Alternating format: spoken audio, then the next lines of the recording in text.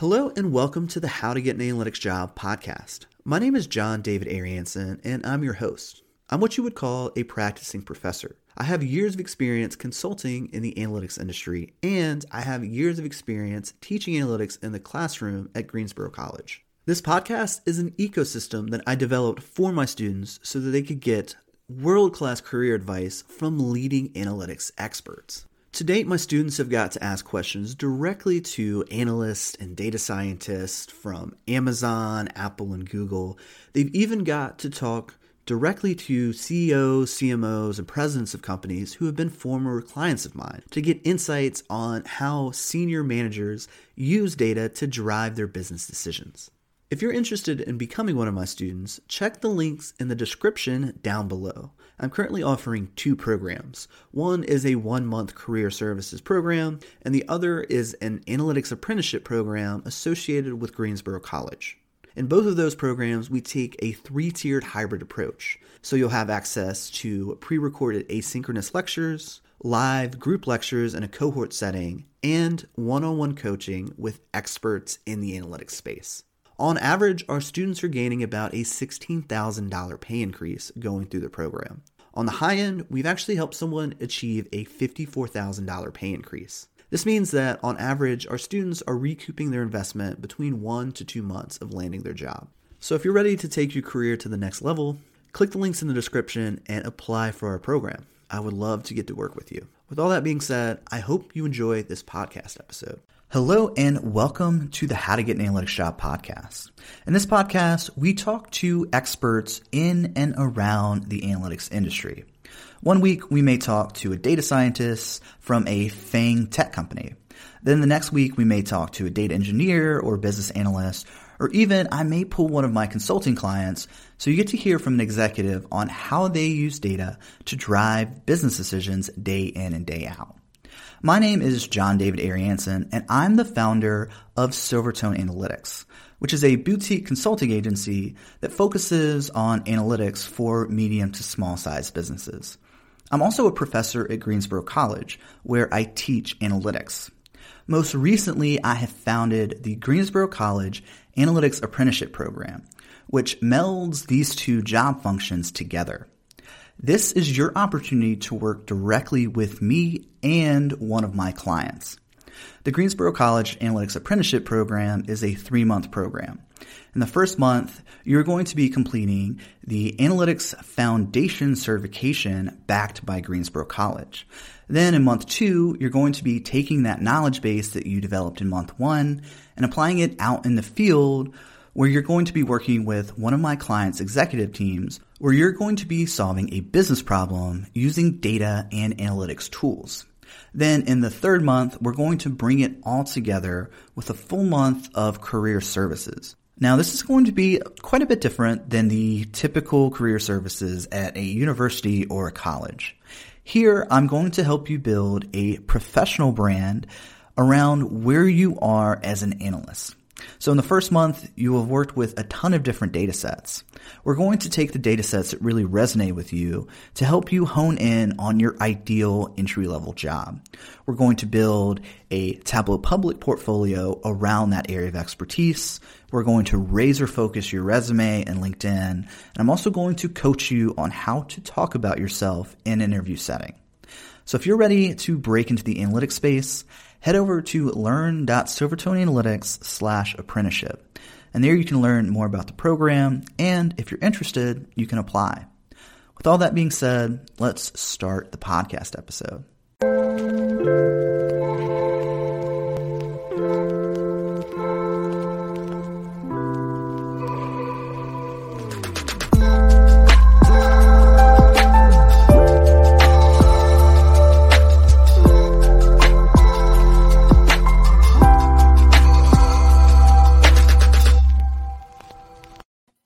Hello and welcome back to the How to Get an Analytics Job podcast.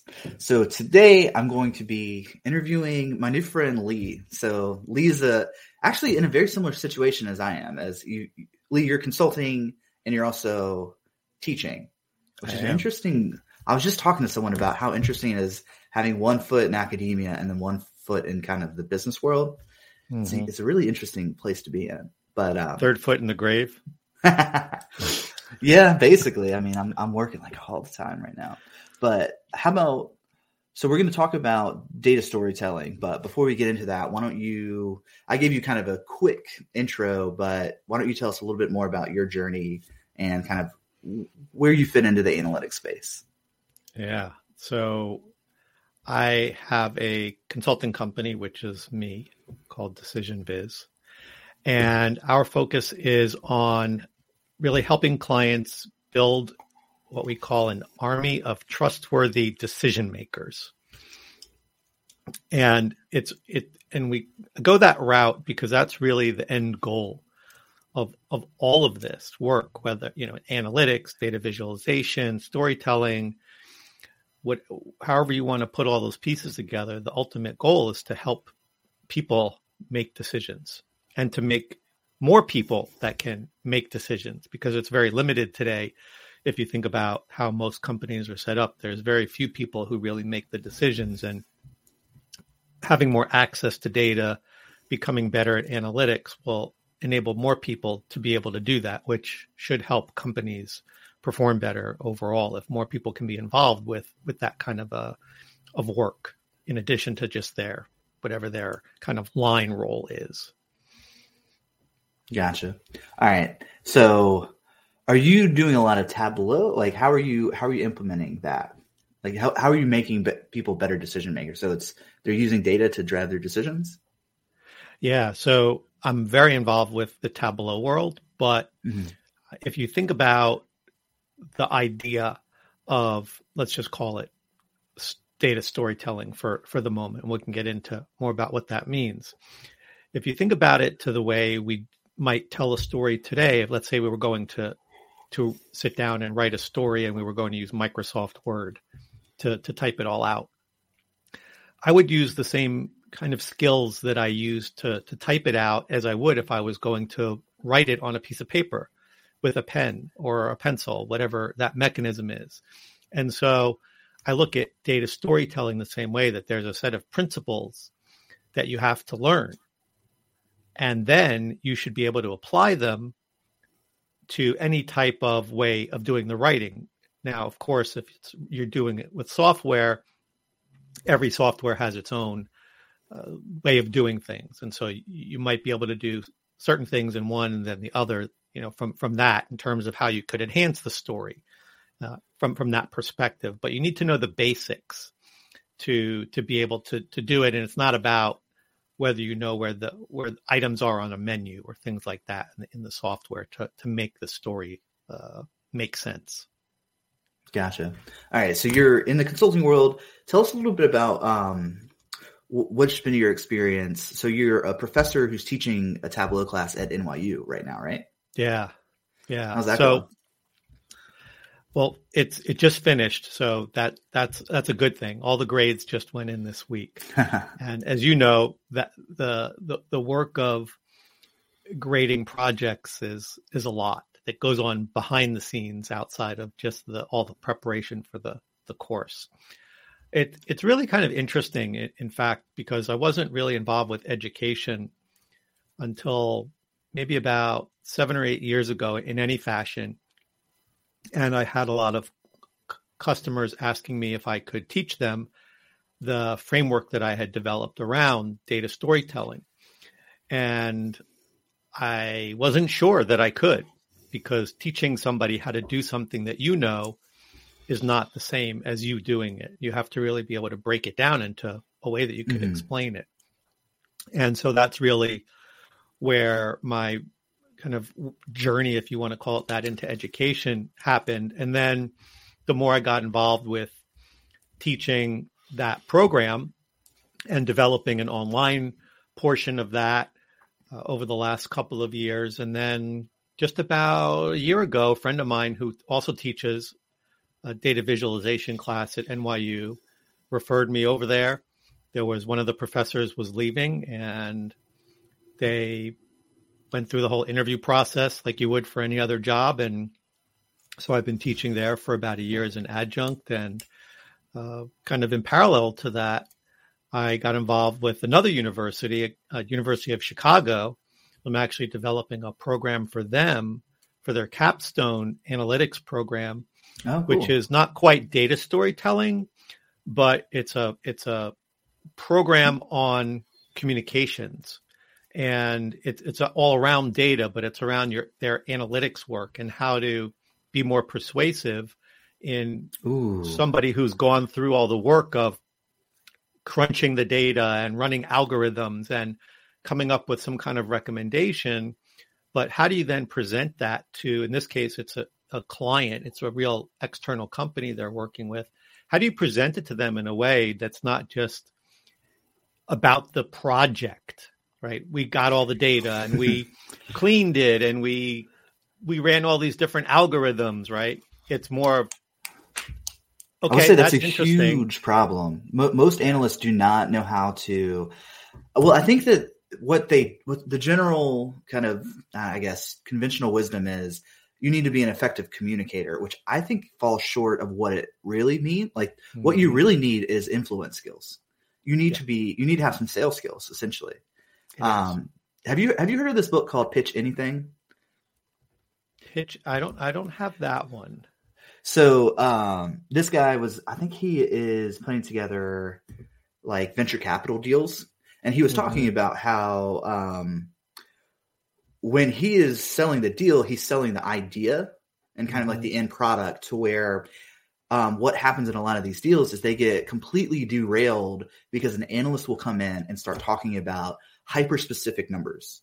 And then the investor, the one who has the dollars, just gets totally bored and tunes out.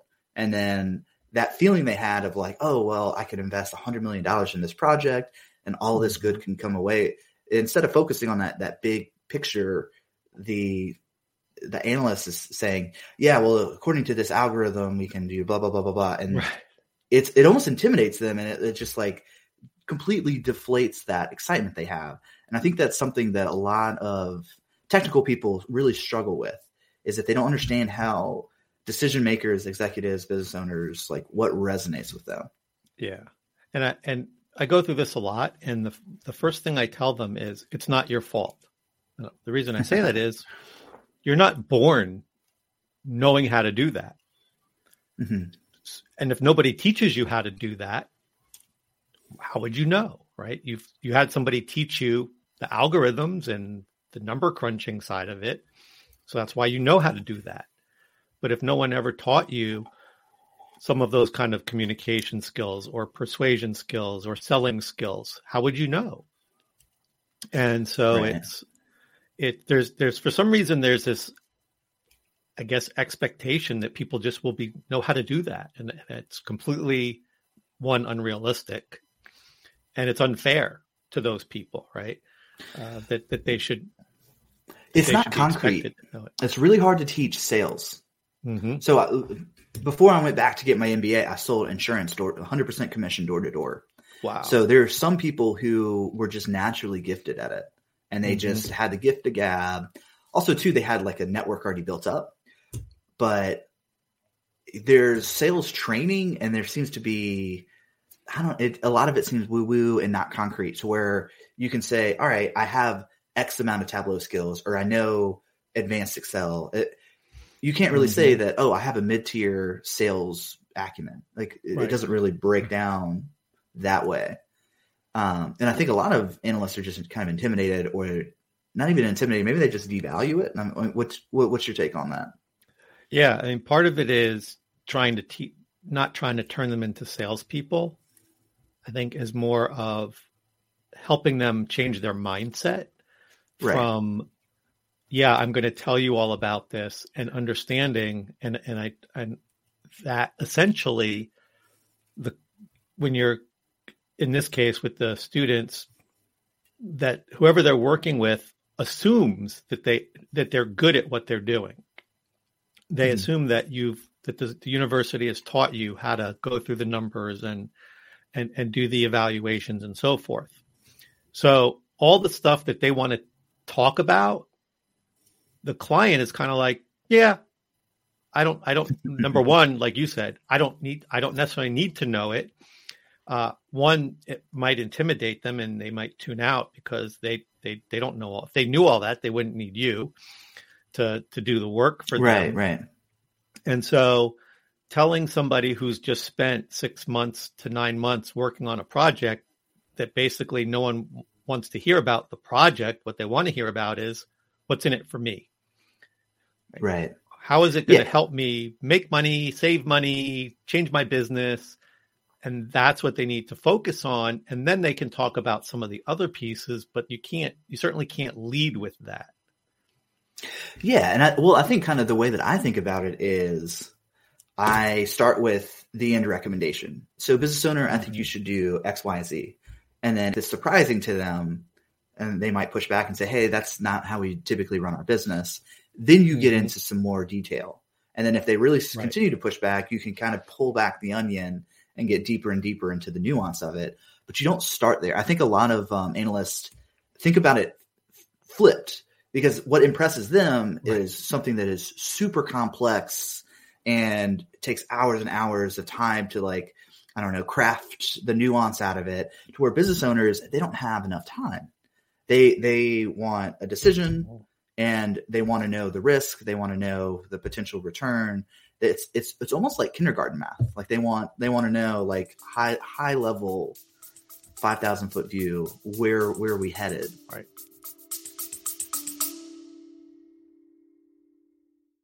We're going to take a quick pause from the episode so that I can give you some more information about our career services program. Over the last 4 years, I have developed a very effective approach to teaching the foundations of analytics.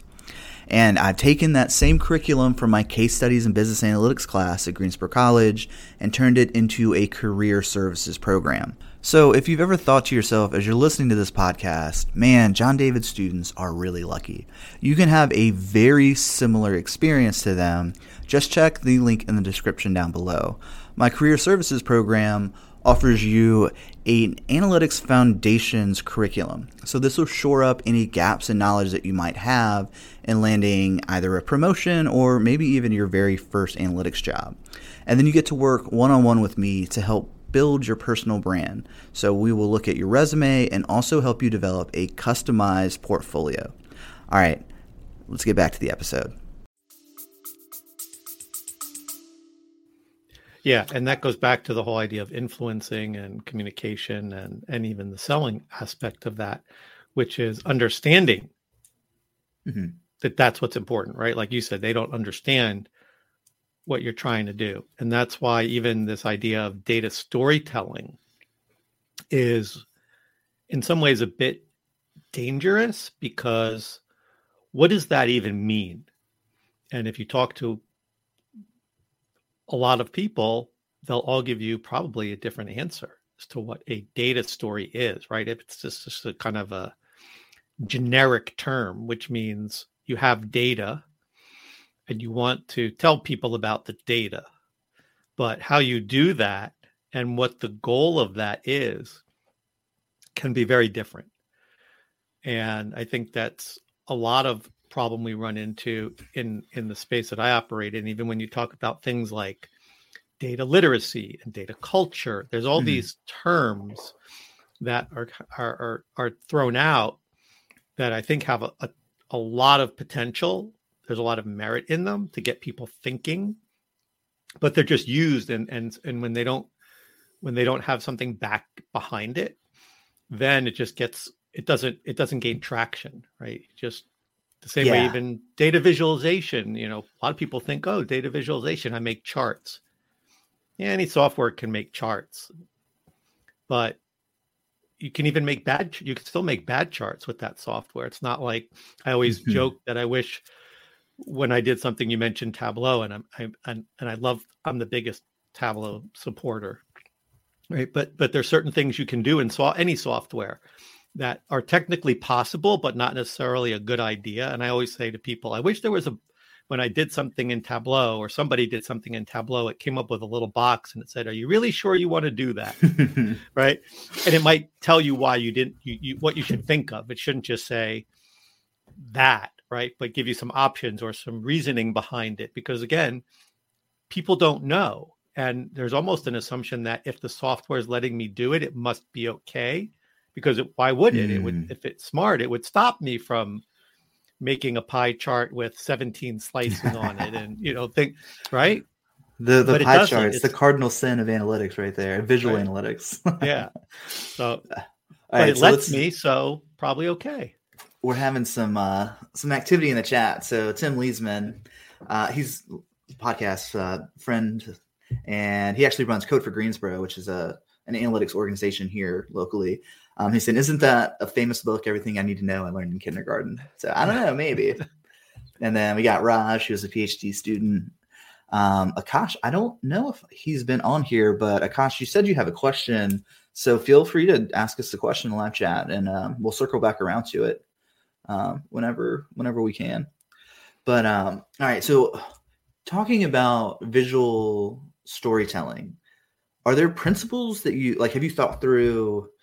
Like, okay, so the whole thesis of this podcast is how to get an analytics job, and I've like distilled down there are 4 bullet points of getting an analytics job. Number 1 is business acumen. Number 2 is analytics hard skills. Number 3 is personal branding, and then number 4 are your soft skills. So like those are the 4 guiding principles of are you working on these 4 things? Because if all you're doing is focusing on hard skills, which I don't know why that tends to be where people start. It's like they just grow that muscle huge, and then they don't know anything about business. They have no way of showing off their knowledge, and they have no soft skills. They can't even talk about it. Like, are there, so circling back to visual analytics, are there any principles that kind of guide your thought process throughout that? Yeah, I think it actually in some ways goes back to that point about selling. A big part about selling is asking a good question and listening. And I find that a lot of people in our field want to just talk. I found this in the data, and and it even goes to the business side of it, which is probably like you, I work with a lot of different industries, and I don't really know much about any of them. Some I don't know anything about when I start, and I don't intend to learn a lot about them. What I need to know is enough to get the job done. I don't need to be an expert, right, in a particular field. I just need to ask you the right kinds of questions and kind of pull out the information from you.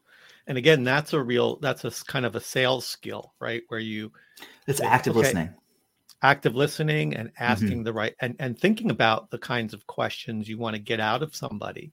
And I think that goes to the soft side where on the job, a lot of people who are in data tend to be, I'll call them order takers. What do I mean?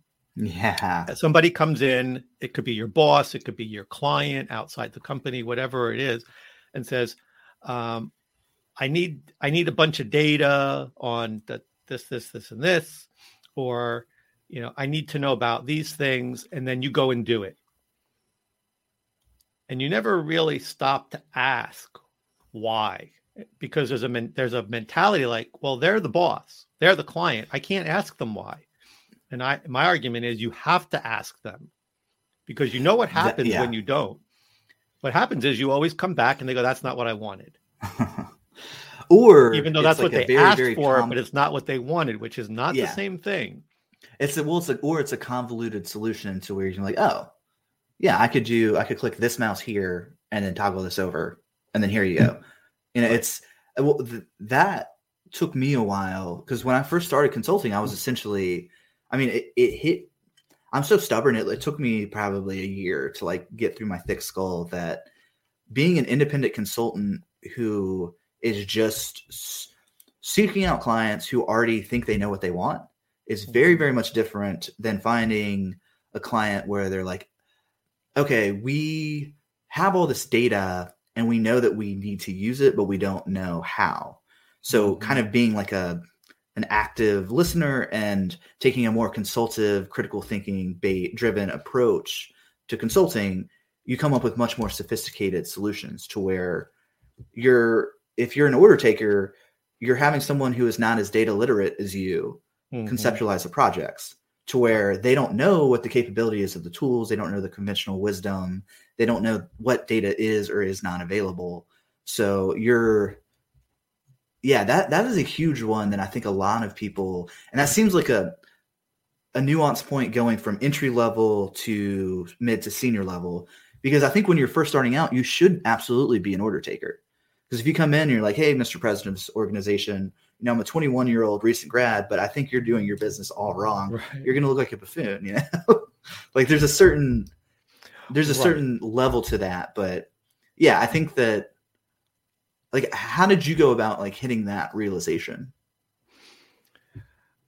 Probably by just being frustrated of going through that as, someone, and I didn't get into analytics in the early part of my career. I got involved with it kind of 10, 15 years in, because I got more involved with working on the internet, and we were trying to figure out how do we know that what we're doing works. And the internet was really the first time you could measure things better than the typical kind of transactional information that you could get. And so it was a bit uncharted in terms of what we should even be doing and how would we do that. And so I was a little bit more seasoned, I think, in terms of the working with people, and it wasn't out of the gate, but I did see that there was not a lot of thinking in terms of how to present that information. It was just chart after chart and cramming lots of pictures onto a page, and huge PowerPoint decks with just page, slide after slide of charts. And I was like, what do we, number one, it just took a ton of effort to create those things. Right. I mean, you would have people, and you still hear it today, so it hasn't gone away. People would say, well, I have to do a monthly readout, and I have to start mid-month to get it ready for the wow. Or it's already the end of the month and I'm doing last month's report because it takes me 2 or 3 weeks to do it. And you just sit there and say, that is insane. I mean, just from an operational standpoint. And so I was thinking through a lot of that to try to find, well, why are we doing that? And this is, it just doesn't make sense. We have to have a better way to do this, just from a personal perspective of not driving yourself nuts, and from a business perspective of actually doing something that has some value besides creating a report. I mean, the report, you spend all that time on a report that either comes in too late or isn't really getting the point across of what you need. Why do it?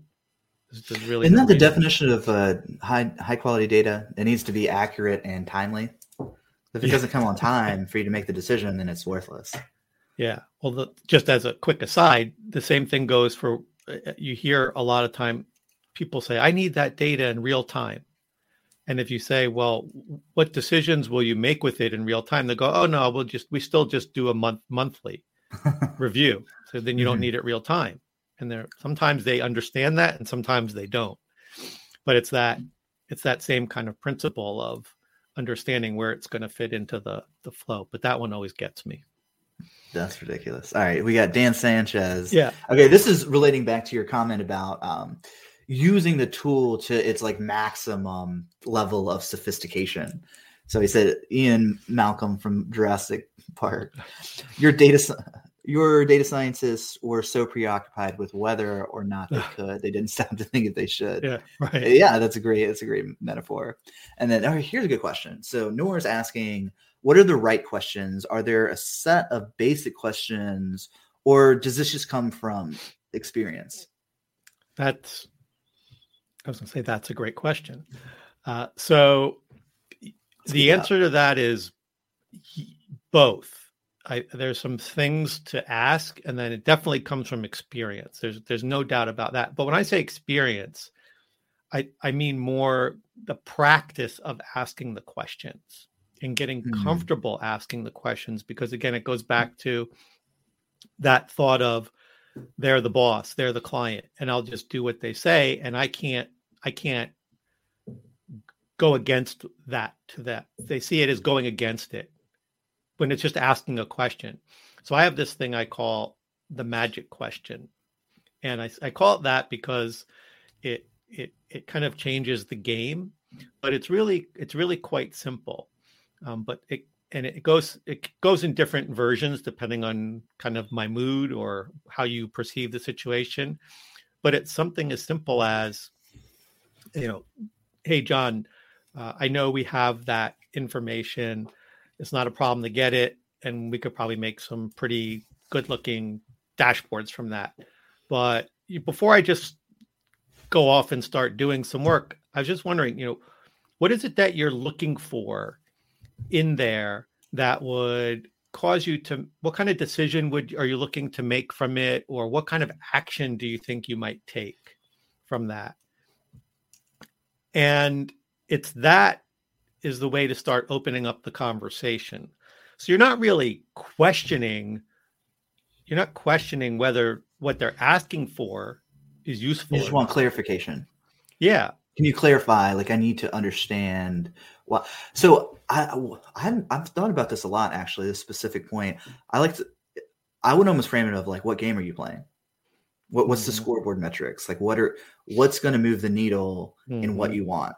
And then let me know that. And then we can get that key performance indicator up at the top. And then we can break down, okay, what are the other things? What are the levers we can pull?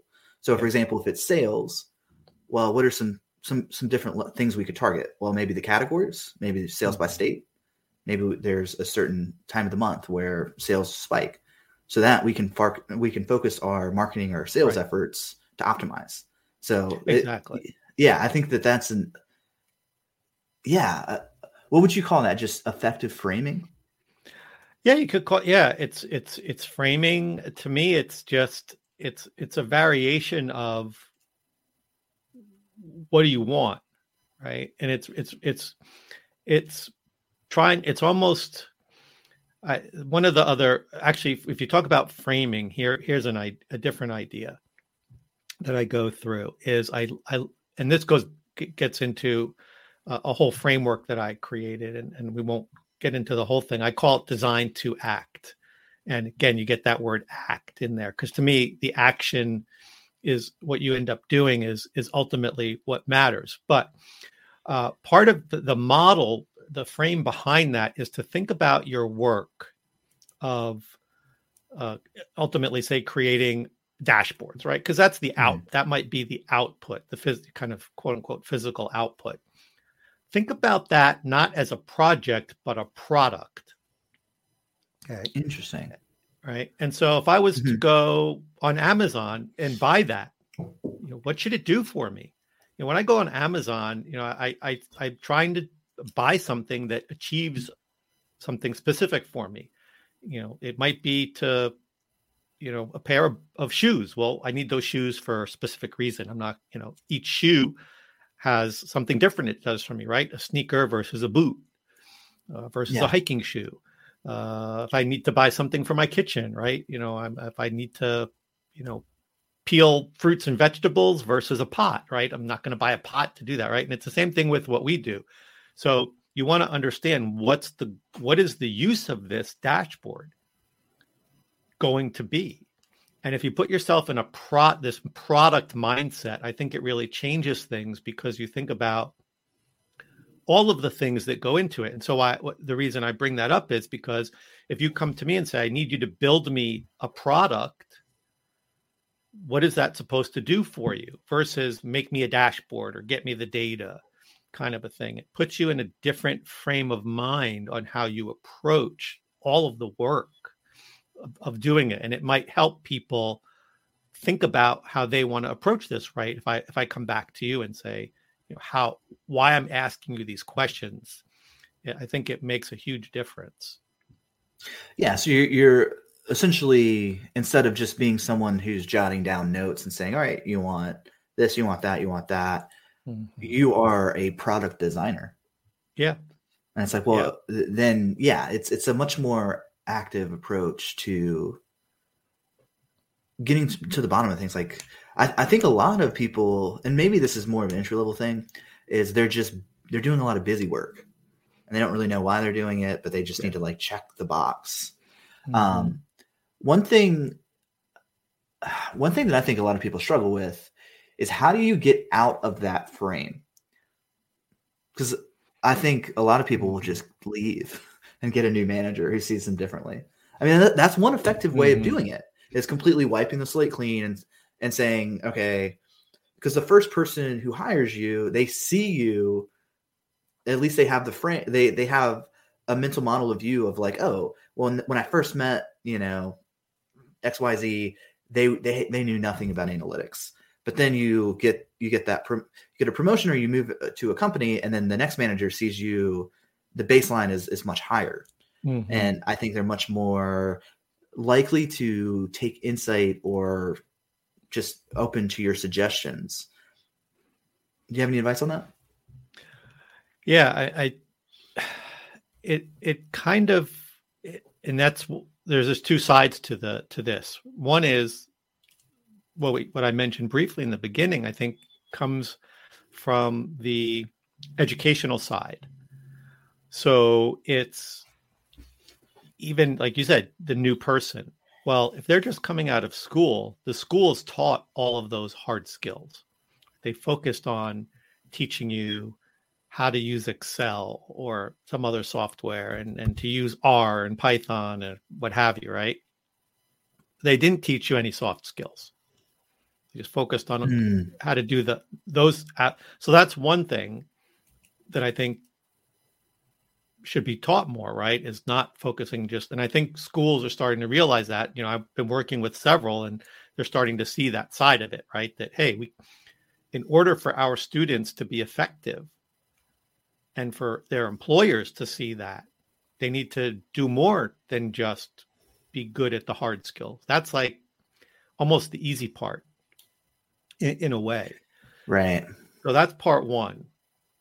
I think Wait, before you go on to that, I do have an anecdote. So I went to a Tableau user group last night, and I was sitting next to a hiring manager at a very large company who it kind of manages like the Tableau infrastructure. And he was saying that he is currently holding rounds at like the third rounds of interviews. And he had a candidate had a master's degree from one of these top level universities. I mean, top tier prestige. And he said, like, we were very impressed with, where she came from, but there was no soft skills and no understanding of like the business. And he said, I had to just strongly not recommend her, because it was like she had this huge stack of like technical acumen after technical acumen. But then he simply asked, like, well, how would you use Tableau to solve a problem? And she couldn't even answer that question. I mean, that's such a base level, like, what? I mean, how it seems like it's a big miss right now, teaching people how to effectively use technology from a university setting. I think it's just going to probably get worse. You think so? Yeah, I think because there's even more of a focus on technology coming out of the schools these days, with all of the talk about machine learning and artificial intelligence. There's just so much growth in that area that I think students probably also feel like they need to learn that. So there's a kind of a push-pull, right? The school wants to attract students, right? I think they're doing a terrible job of that. I think people are dropping out of, especially these like very, very expensive schools, because you can learn machine learning for free on YouTube. Well, yeah, but that's why I said that I think the hard skills in some ways are easier than the soft skills. Right. But I think you can integrate them too, and I think also that's it's how you teach it. So, for example, my class at NYU is called Visual Analytics with Tableau. Okay. Tableau, it's not Tableau for visual analytics. Okay, so it's the focus is on getting the job done, not here's where all the bells and whistles are on Tableau.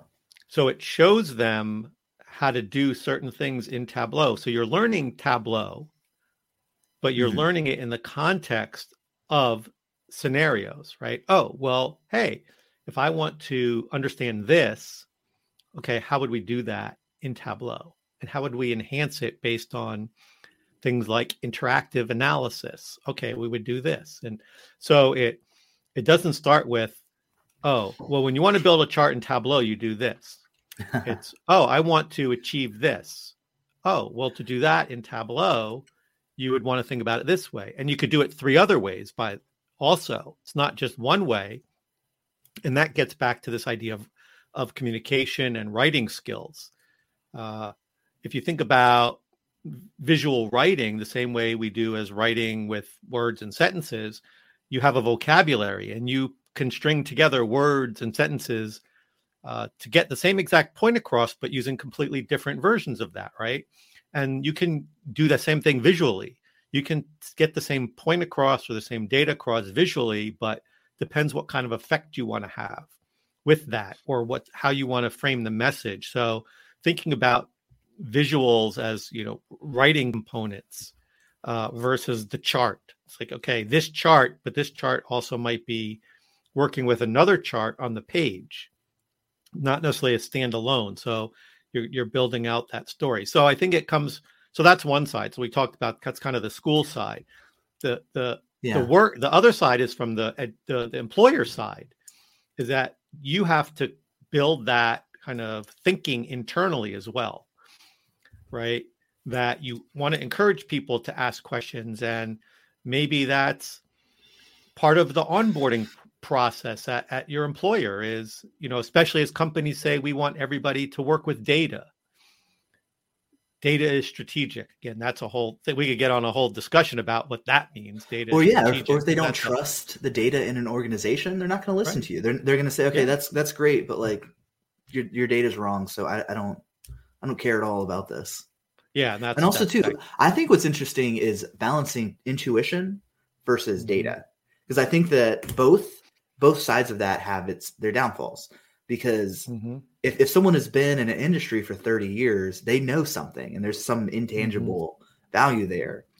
But if they're not, where I think the data plugs in is that, well, all these industries are constantly changing. So that might give you some indicator of where things are headed.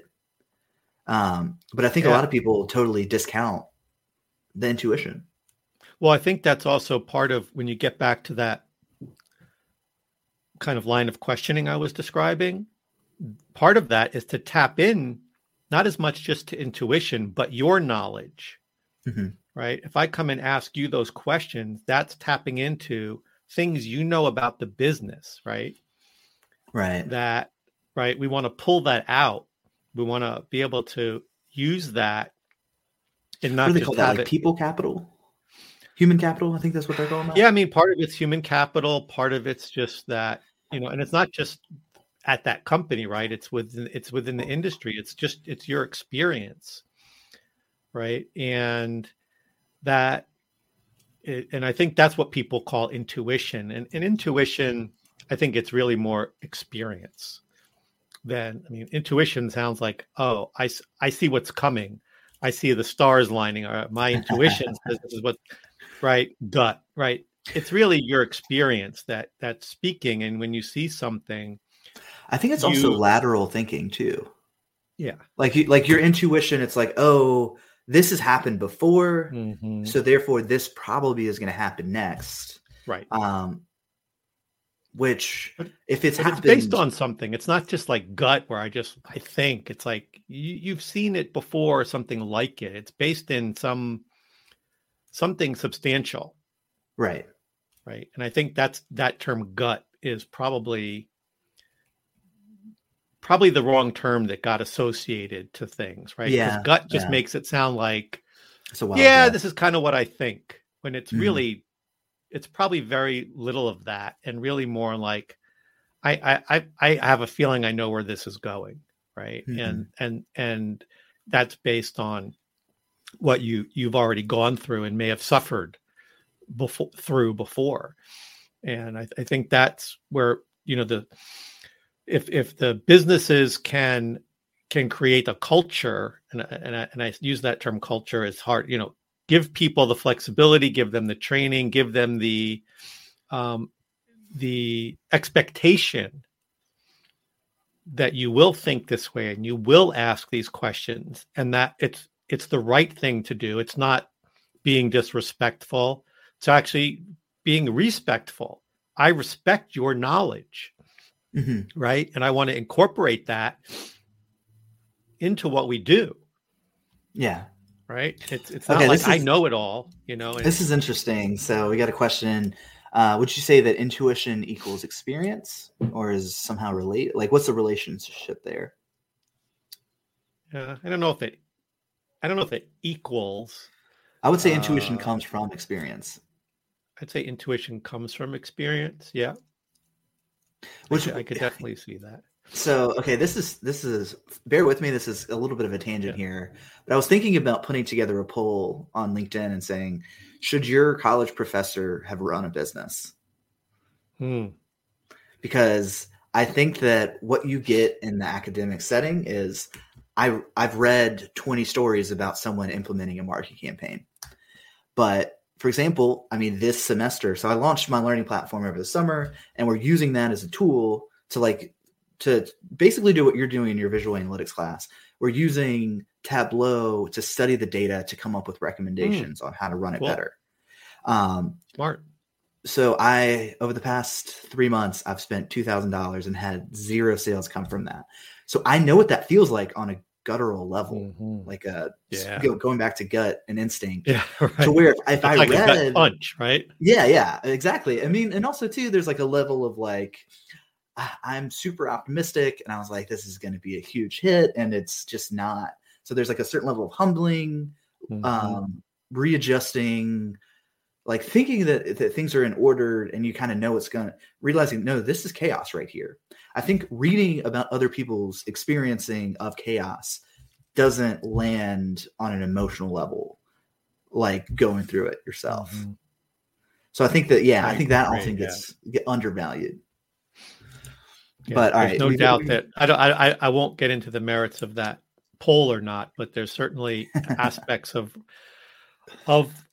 especially folks like me and you who are small companies, and you also have to do a lot more than just the work of delivering. Right, there's a lot of things that go into making that happen. We have our own behind the scenes things that nobody else sees and nobody cares about, because my clients don't care about all the other stuff I have to do. That's true, right? Well, they do. I mean, maybe that's not fair. Maybe my this clients better not do care, get in line of the deliverable from you. Maybe they do care, and they're empathetic or sympathetic to me, but ultimately what they want is what results. I promised them. Exactly. Yeah, they want results. All right, so we've got a little bit of a hot take here coming from Raj. So Raj is a PhD in geography over here at UNCG, so University of North Carolina, Greensboro. And he's saying he respectfully disagrees. Intermediate hard skills can be learned from YouTube, but not all skills can be learned outside of school. What are your thoughts? I actually disagree with this disagreement. I think that school teaches you like basic level stuff. Even in grad school, you don't start learning the more sophisticated stuff until you're, actually in an engineering role at a company and you're working with real problems. Like they might teach you frameworks, but actually, I'll keep that up. What's your take on this? So my first thing would be to ask a question, which is, what do you mean by intermediate hard skills? Right. I mean, I hope he's still on so he can respond in real time. In itself, that's and I know he didn't mean it to be vague, right? But to me, that's the kind of thing that leads into trouble, because it's like I immediately might assume, I know what intermediate hard skills are, but he might mean intermediate hard skills for teaching, Excel or Python, right? So here he is. So we forget that Tableau was developed in academia by researchers / professors. I don't know too much about the origins of Tableau, so that true. That may be a valid point. Yeah. Initially, it was. Actually, though, interesting. Okay. Yeah. Well, I mean, the groundwork, right? I mean, the groundwork of Tableau was laid in at Stanford through a Department of Defense project. I And didn't know that. yeah. Now, the one thing is, so Christian Chabot was a student, and then Chris Stolte was one of the professors. But the third person, Pat Hanrahan, he was a professor there and a researcher, but he was also one of the people, or maybe the person, who invented the animation technology behind Pixar. Wow, I didn't know that. So Huh. that's where a lot of the visual kind of knowledge came in about the rendering side of it.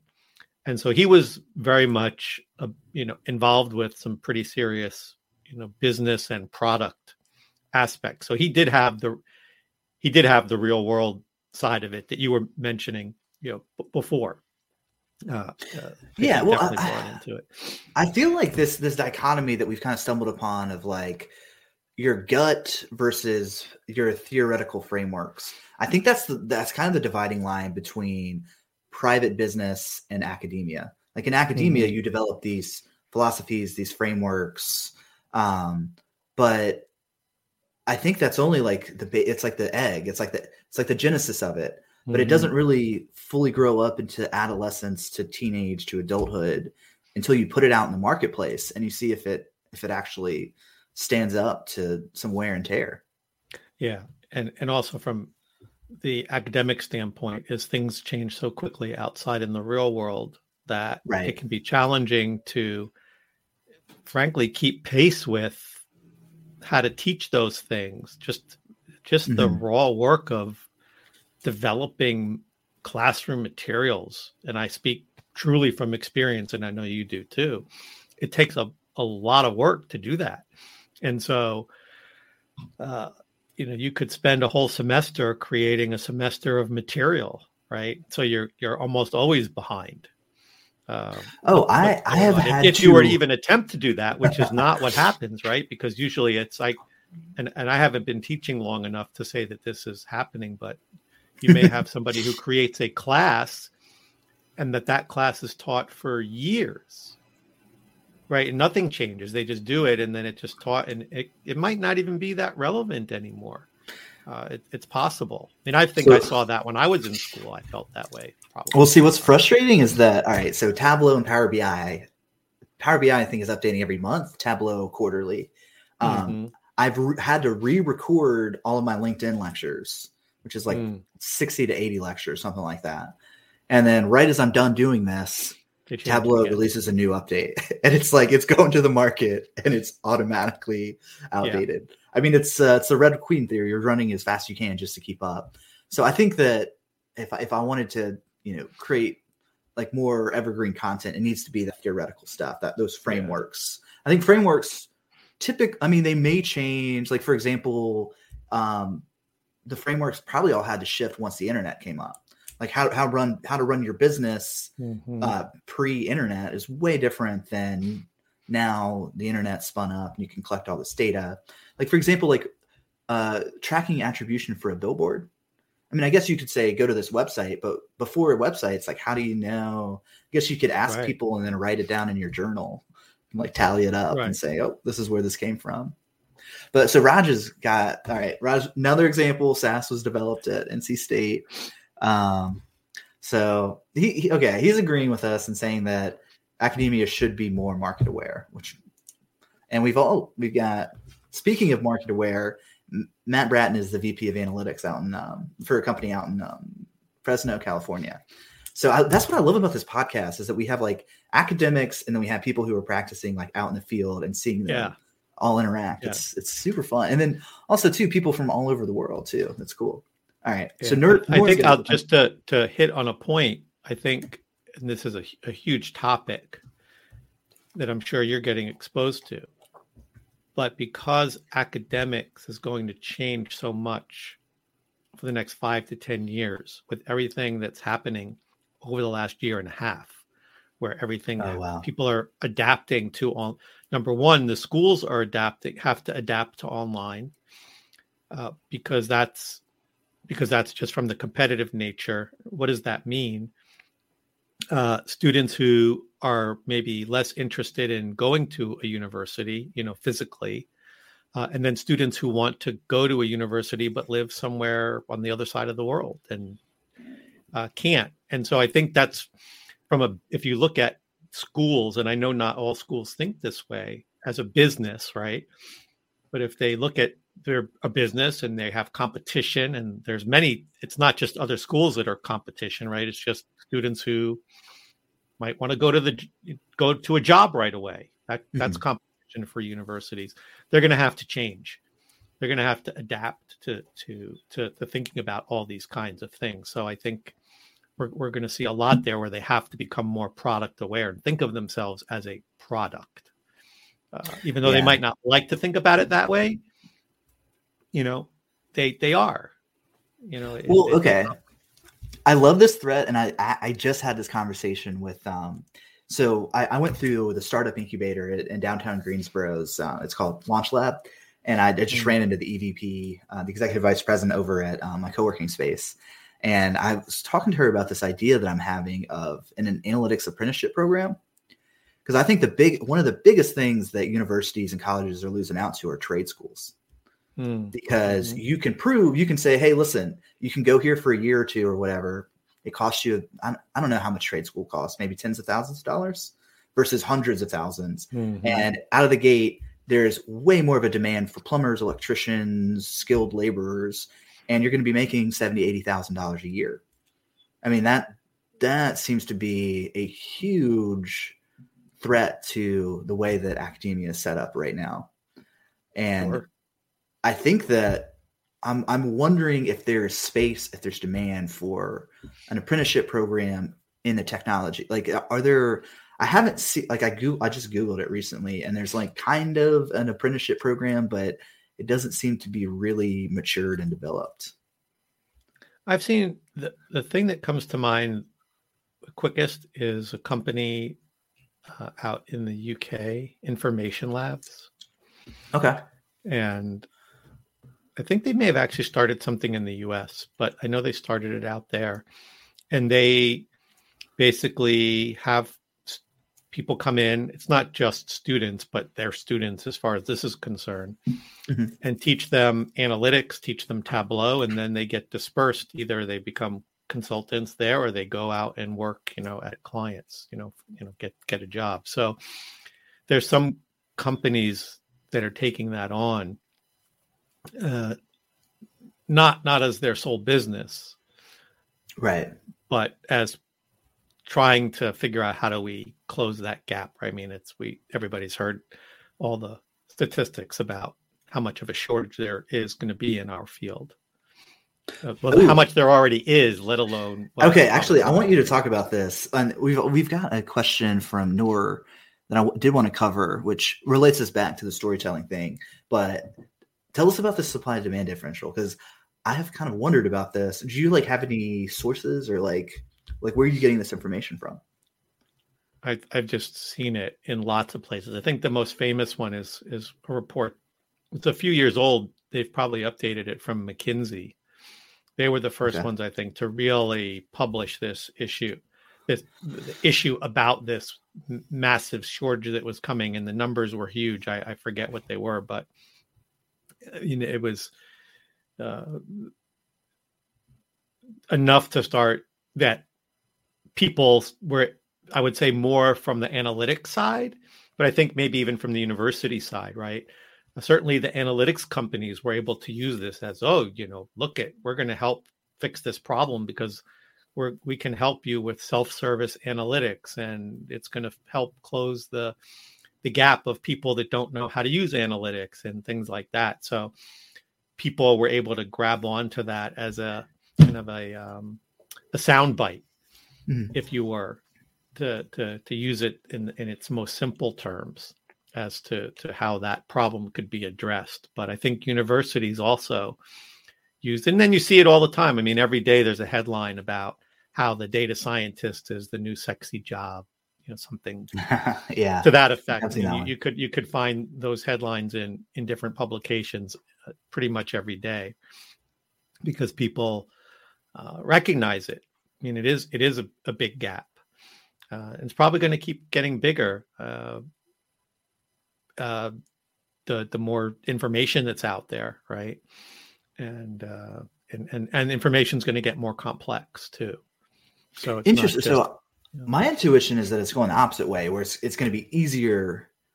Like there seems to be like a core of analyst or business intelligence or data engineer. Data is in your title, and then that's the core of it. And then there's an outer ring of marketing specialists, sales specialists. They're going to have to know data as well, and it's going to be. I agree. Yeah, it's going to be interesting. I guess, yeah, at the core of it, it's going to be super complex.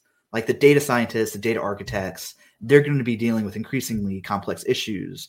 But the way that the technology is going right now is that it's going to be distilled down so that, like Tableau is a great example of this. Like, you could learn Tableau in a week, essentially, like the basics of it, and uncover a $100,000 insight. Especially if it's like I think that's a bit of a myth. But you think? No, I just think interesting.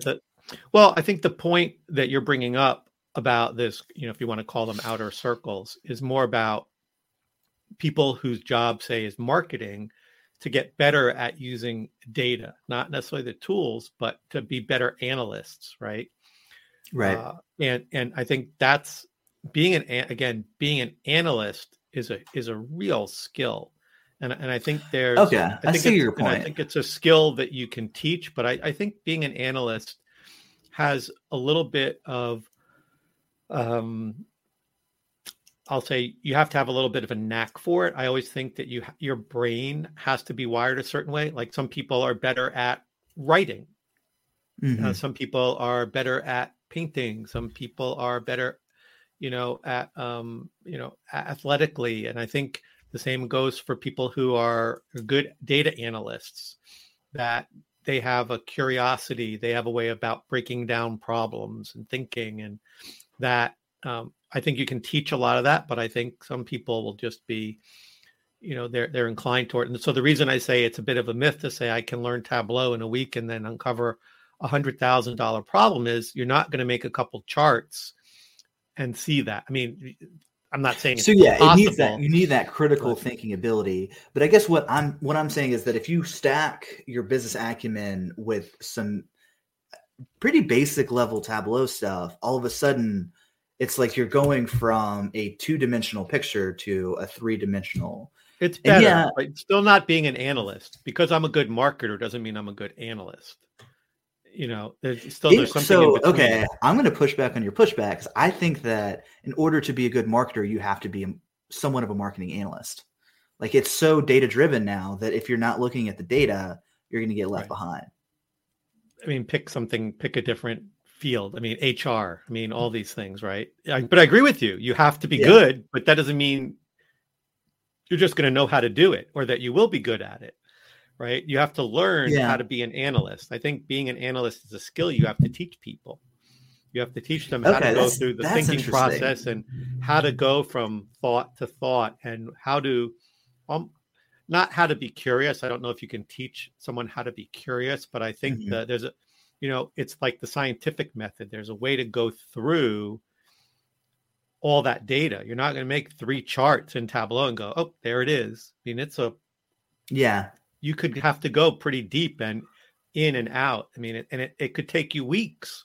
I think that's the thing, is people get sold on this idea that I can take some software, and I don't care what it is, Power BI, ThoughtSpot, Tableau, whatever's coming next, and say, oh, you're just going to do this, and boom, you're an analyst now.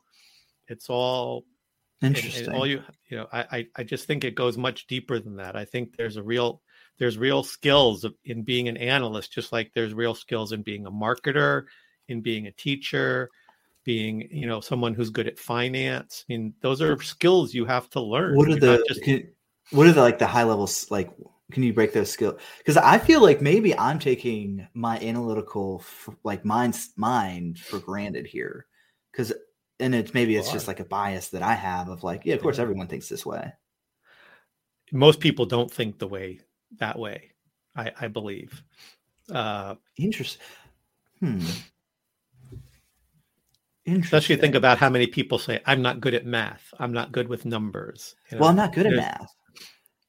The thing is, like, I guess the point that I'm trying to get across is that with like kindergarten level math and like something I could have learned within a week within a Tableau class, I can uncover a $5 million insight in one of my clients. So it's not like it's, but I guess what you're saying is that, yeah, that's true. Like the skills don't, I guess that's what I'm kind of uncovering is that like of that, like the 4 points of getting an analytics job, people overly fixate on the hard skills.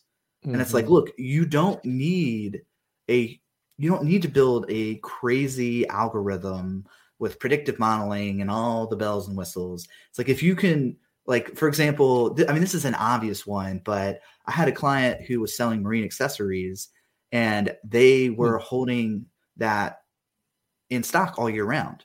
And then I showed that they had like a $350,000 like excess inventory holding cost for like half of the year when it was cold. So like and that's just a very simple dual axis line chart in Tableau. Yeah. I might not call that a complete, it is an analysis, but when I think of analysis, I think about really getting into understanding, I might see a symptom or I'm trying to discover something and I really have to go through digging through that to uncover it. You're acting like a detective and trying to really figure out what's going on. And I think I think you may have some of those more natural skills to think that way. And that's why I think people can be analysts, but I think there's different levels, right? And again, I don't think it's something like Tableau, and I'll just go to that because I think it is a good example, helps you do that a lot faster as well, right? And I think that was really the initial vision of Tableau, is being able to move quickly and easily through large amounts of data in a visual way.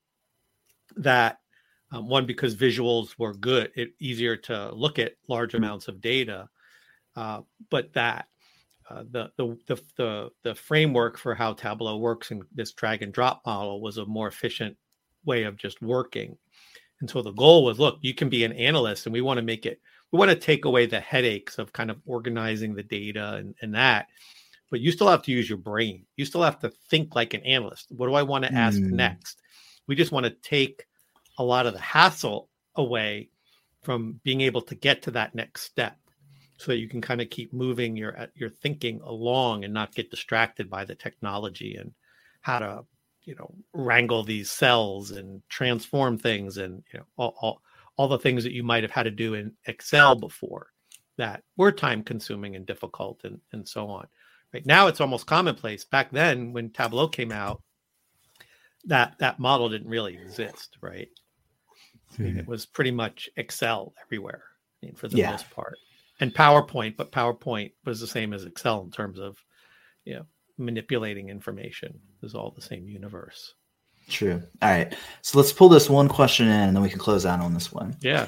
So Noah asks, why does a data analyst need to be a good storyteller?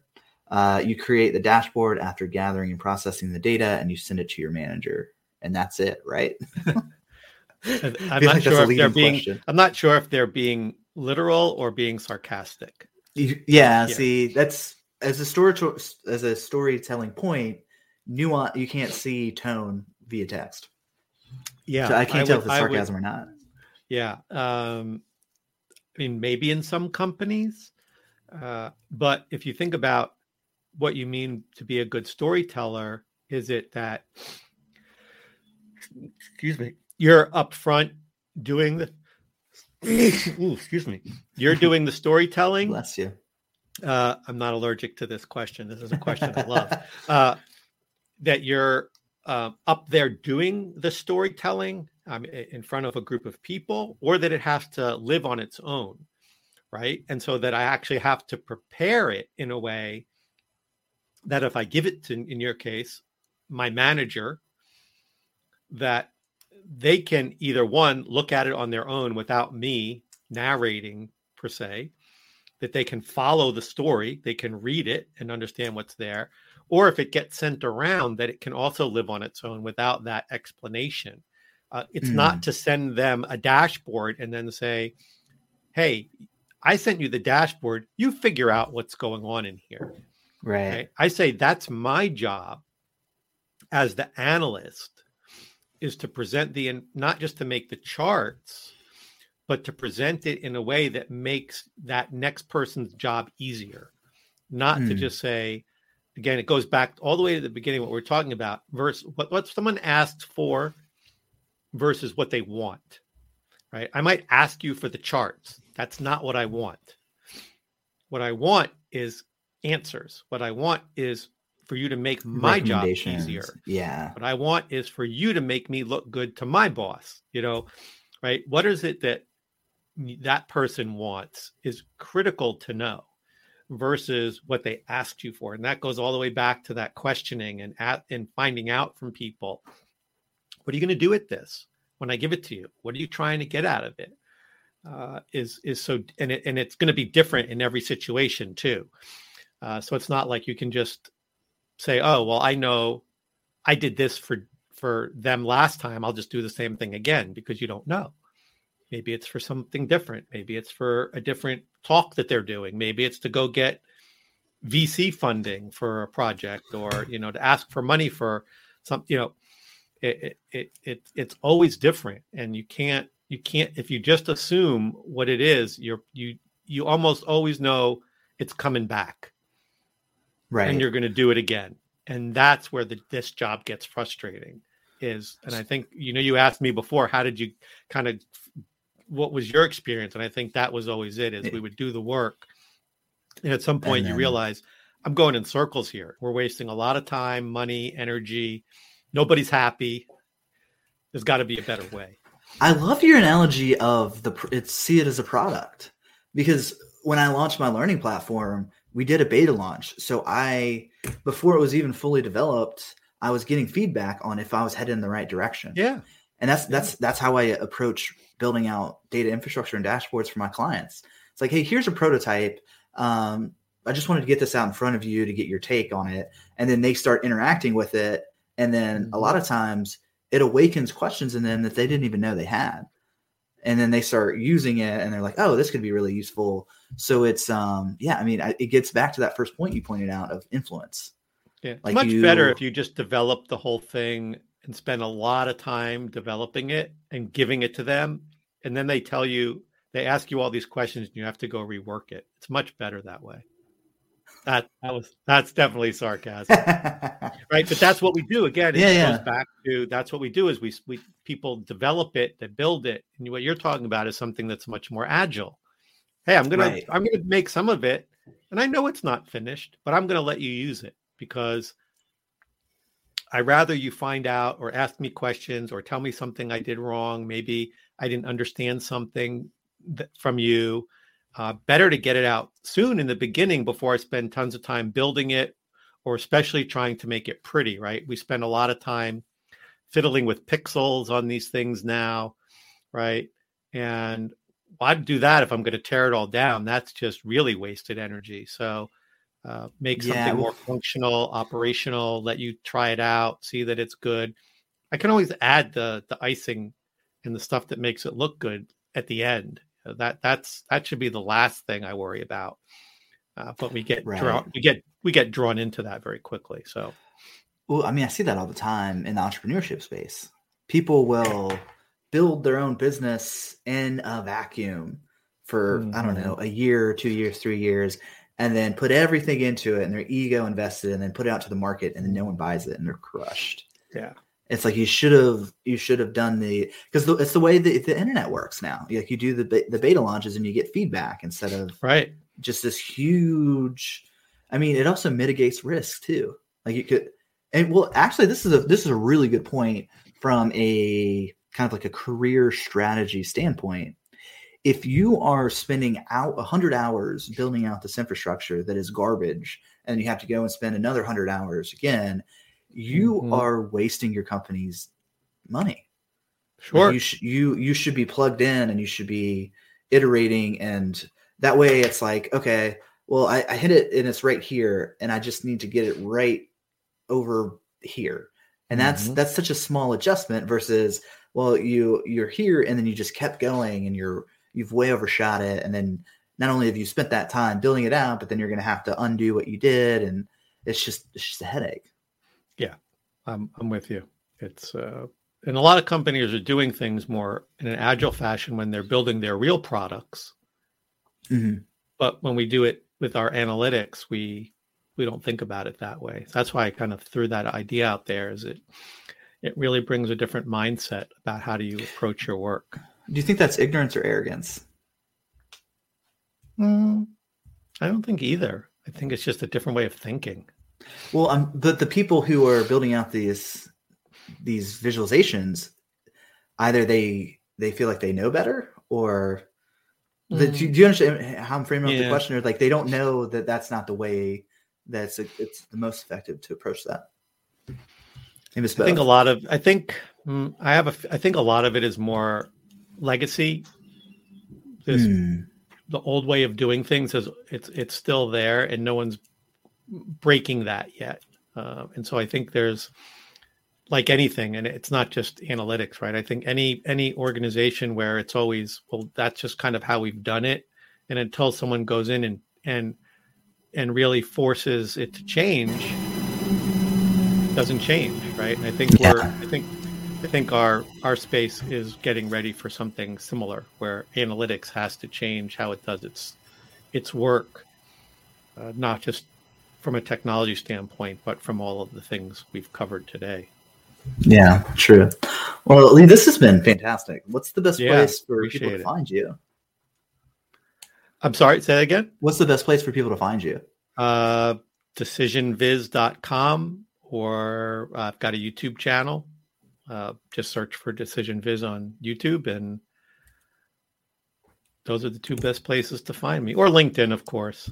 Awesome. Cool. Well, thank you so much for your time. Also, everyone in the live chat, thanks for your questions. It just makes the conversation so much more lively and interactive. Kind of like what we're talking about with the being plugged in and iterating quickly. Like, exactly. If my question's going off the rails, I can have my audience come in and be like, no, this is interesting. All right. Well, I hope you have a good day, and I'll see everyone in the live chat next time. See ya. Excellent. So long. Hey, I hope you really enjoyed this episode. I'm curious, were there any valuable insights or lessons that you learned? One thing that could hugely help us out is if you just took 30 seconds and left us a review with a little blurb about what you learned. Thank you so much for your time and attention, and I hope you enjoy the rest of your day. Hey, I hope you really enjoyed this episode. I'm curious, were there any valuable insights or lessons that you learned? One thing that could hugely help us out is if you just took 30 seconds and left us a review with a little blurb about what you learned. Thank you so much for your time and attention, and I hope you enjoy the rest of your day.